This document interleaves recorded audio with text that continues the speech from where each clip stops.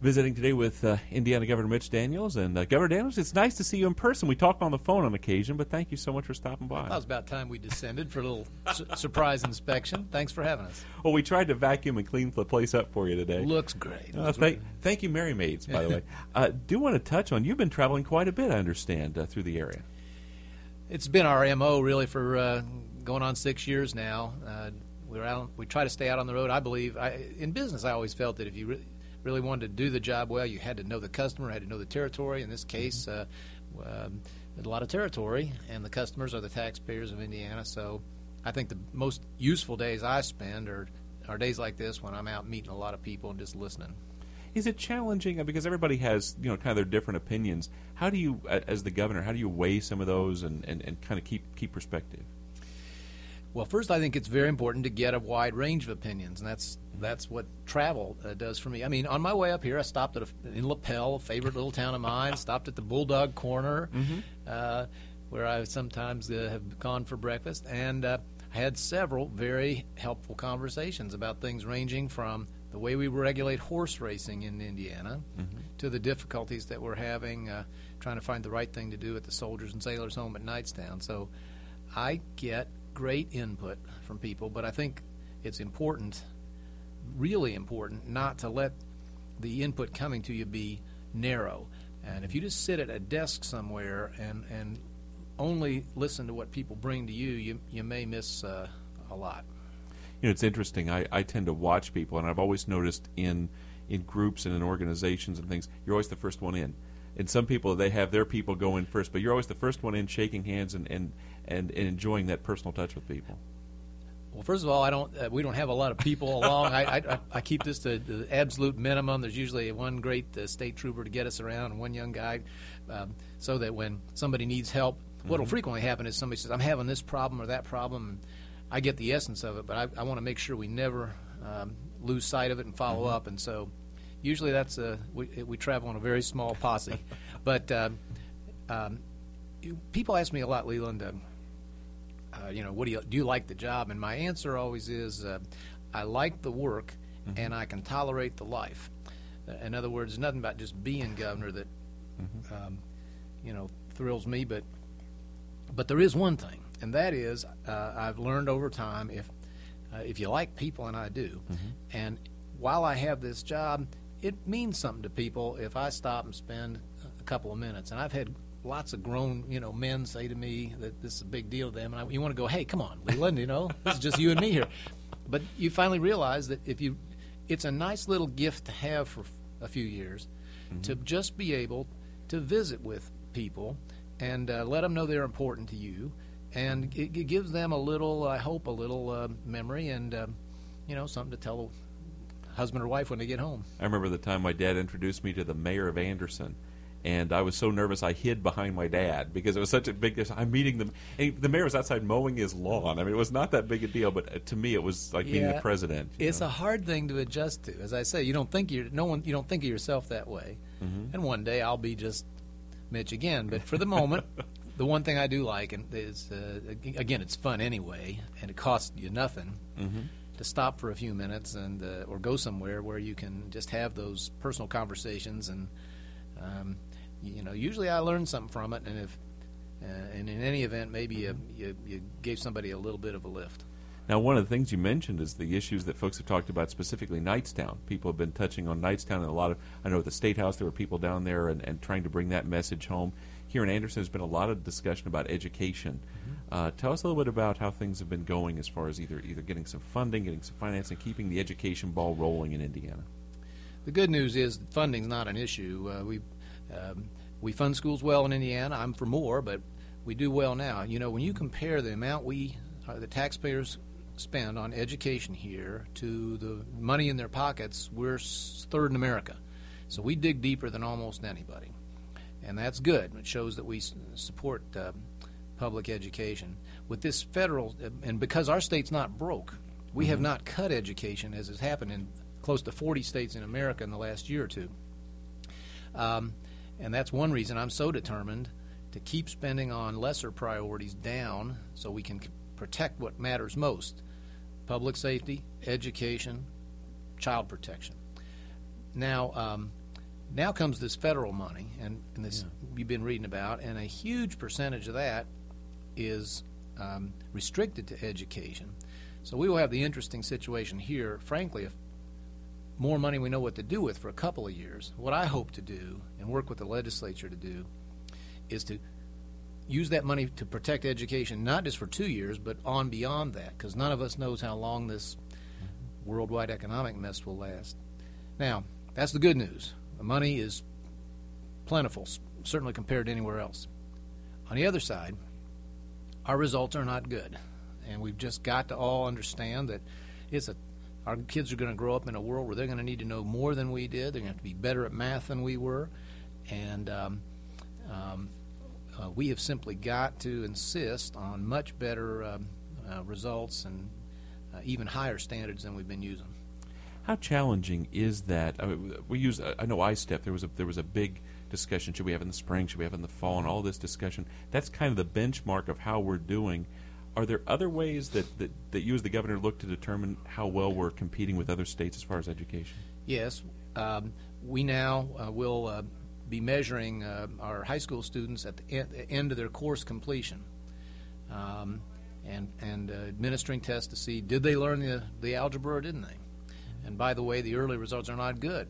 Only about 25% are really up to the standards they're going to need if they're going to go on to college or beyond. So, yes, testing can be overdone and it can be overcomplicated, and we need to be watchful of that. But there cannot be any retreat, in my opinion, from testing and measurement. We have to know where we are. Mm-hmm.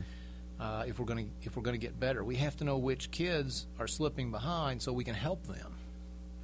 You brought when you came in as governor 6 years ago, you brought what I firmly believe is an important thing to government, in that a business aspect, and looked at things from kind of a business perspective and using the glasses of business to examine a lot of things. Tell us over the 6 years, daylight saving time, some of the different things, but also some of the leases, some of the things that you've done that you've been proud of to help streamline state government. What I'm proud of is the great people who came in, all from outside government basically, to help us, starting more than 4 years ago. Many came from business, and that was great. They brought a fresh perspective. They didn't understand why things couldn't work better. And so that's what I'm really proud of. It wouldn't have happened without them. We always say, listen, government is not a business. There are differences, but it can be a lot more business-like. And if you think of the taxpayer as your customer and your boss, by the way, you can make things work a lot better. And you can go look at our performance. We give ourselves a report card. We believe in measuring ourselves too, and we set the bar high for customer satisfaction. Let's say at the parks or Department of Revenue. We measure how long it takes to get a permit, how long it takes you to get your tax refund back. Were you happy or not happy when you left the BMV? And when you measure things and you reward people for doing a good job, things get better. So our people have saved untold millions and millions of dollars for the taxpayer. But in addition, provably, they have made Indiana state government more effective at delivering public service. I was just down there in Lapel, over my bacon and eggs with a couple of guys I was sitting down with, and they started in on, man, the change in the BMV. Of course, I've heard this a million times now, but that's an example almost every Hoosier has seen, but there are many more that are less visible where the change has just been as big. It's interesting, and you talk about the customers, the voters being the customers, or residents being the customers. A lot of times the BMV is really the only interaction you have, except paying your taxes, with state government. That's correct. That's one reason it was so important to tackle it. We've gone from worst to first. One of the great days last year, I went over, not for the first time, I went over to thank the leadership of the BMV, 300 or 400 of them. Mm-hmm. They were together for their meeting that they have once in a while, and they review their results. Mm-hmm. What's the average time people spend in the branches? They put up the list of the problem branches. By the way, a problem branch now is one where you're there more than 10 minutes on average. Oh, wow. That's a change. Oh, wow. So, but we unveiled this award this national award they had won, And it was very exciting. These were folks who really felt like they had done something important and useful, as you say, that benefits millions of their fellow citizens. And they were proud of themselves, and I'm proud of them. How important is it as the governor, and you touched on this a moment ago about when you see people and shaking their hands, when the B&B had some missteps with the computer issues and some of the different things, how important is it to use the office of the governor to go in and say, let's not point fingers, let's fix the problem and move forward? That is a really excellent question, and it's a very important point. I hadn't thought about this in a while, but you're quite right. I mean, I took the responsibility when they pulled the trigger prematurely on the computer switch. They thought they were ready. It had to be done. It's one major reason that the Bureau now is probably the best around. But it didn't work. They had to fall back and reload, and people were inconvenienced. And you're right. I did not want the folks at the Bureau felt badly enough already. I thought it was very important to stand with them, take the responsibility, and say, I've constantly tried to get people to understand in our administration, look, Hoosiers are grown-ups. You can talk to them like adults. You can say, we screwed up. We tried, and it didn't work. We apologize. Give us a month or two. We'll get this. We'll make this better. And people will cut you some slack if they. And so we try to be very direct and honest about things, about what we're going to do, why we're trying to do it, and if it doesn't work out perfectly the first time, we dust ourselves off, try to improve it. My dad always told me if you didn't make mistakes, you didn't try something. This is an extremely important point. If you, not that I recommend this, but if you went back through some of my speeches, you would find that point exactly. I mean, I know how to make no mistakes. Just sit still, do nothing, take no chances, don't change anything.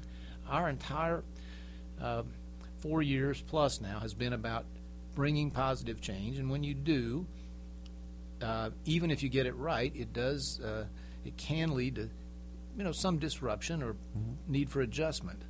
But we never try to change anything that we don't honestly in our hearts believe is better for the majority of Hoosiers. Since we just changed our clocks, I've got to ask you about this, although it's an old issue. I personally love daylight saving time. There were a lot of people who said, "Oh, it'd be the end, the second coming of the apocalypse, all these terrible things when we go to daylight saving time." Are you still finding people that like it, that don't like it? Is it, like I said, I love it being a broadcaster. Sure, there are folks who still disagree about it, and I think honestly the biggest concern, and it's a legitimate one in my opinion, is really not about daylight saving time. That which was all I cared about, was getting us in step with the world economy. Your business is a great example, but so are almost every other, where shifting in and out of phase was driving people crazy, costing money, just an economic problem we didn't need. Now, the legitimate question is, are we in the right time zone? We're as far west as you can be in the Eastern time zone, and there's a lot of folks who, it's not so much about changing the clocks when the world does, it's about, do they like daylight in the morning or like their daylight in the evening? And that's a matter of personal choice, and everybody's entitled to their own viewpoint.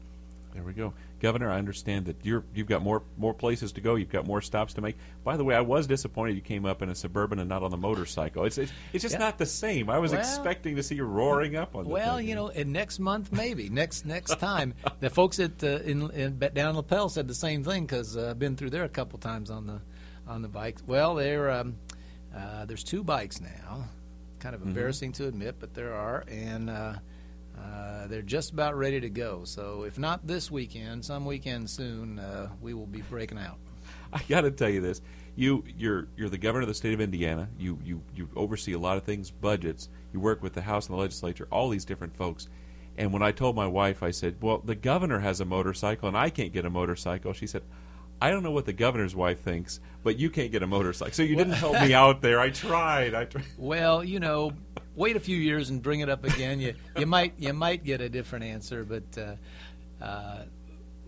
in seriousness, I've tried very much to be a one voice for safety and caution. It's a great hobby and all the rest, but for goodness sakes, get well trained.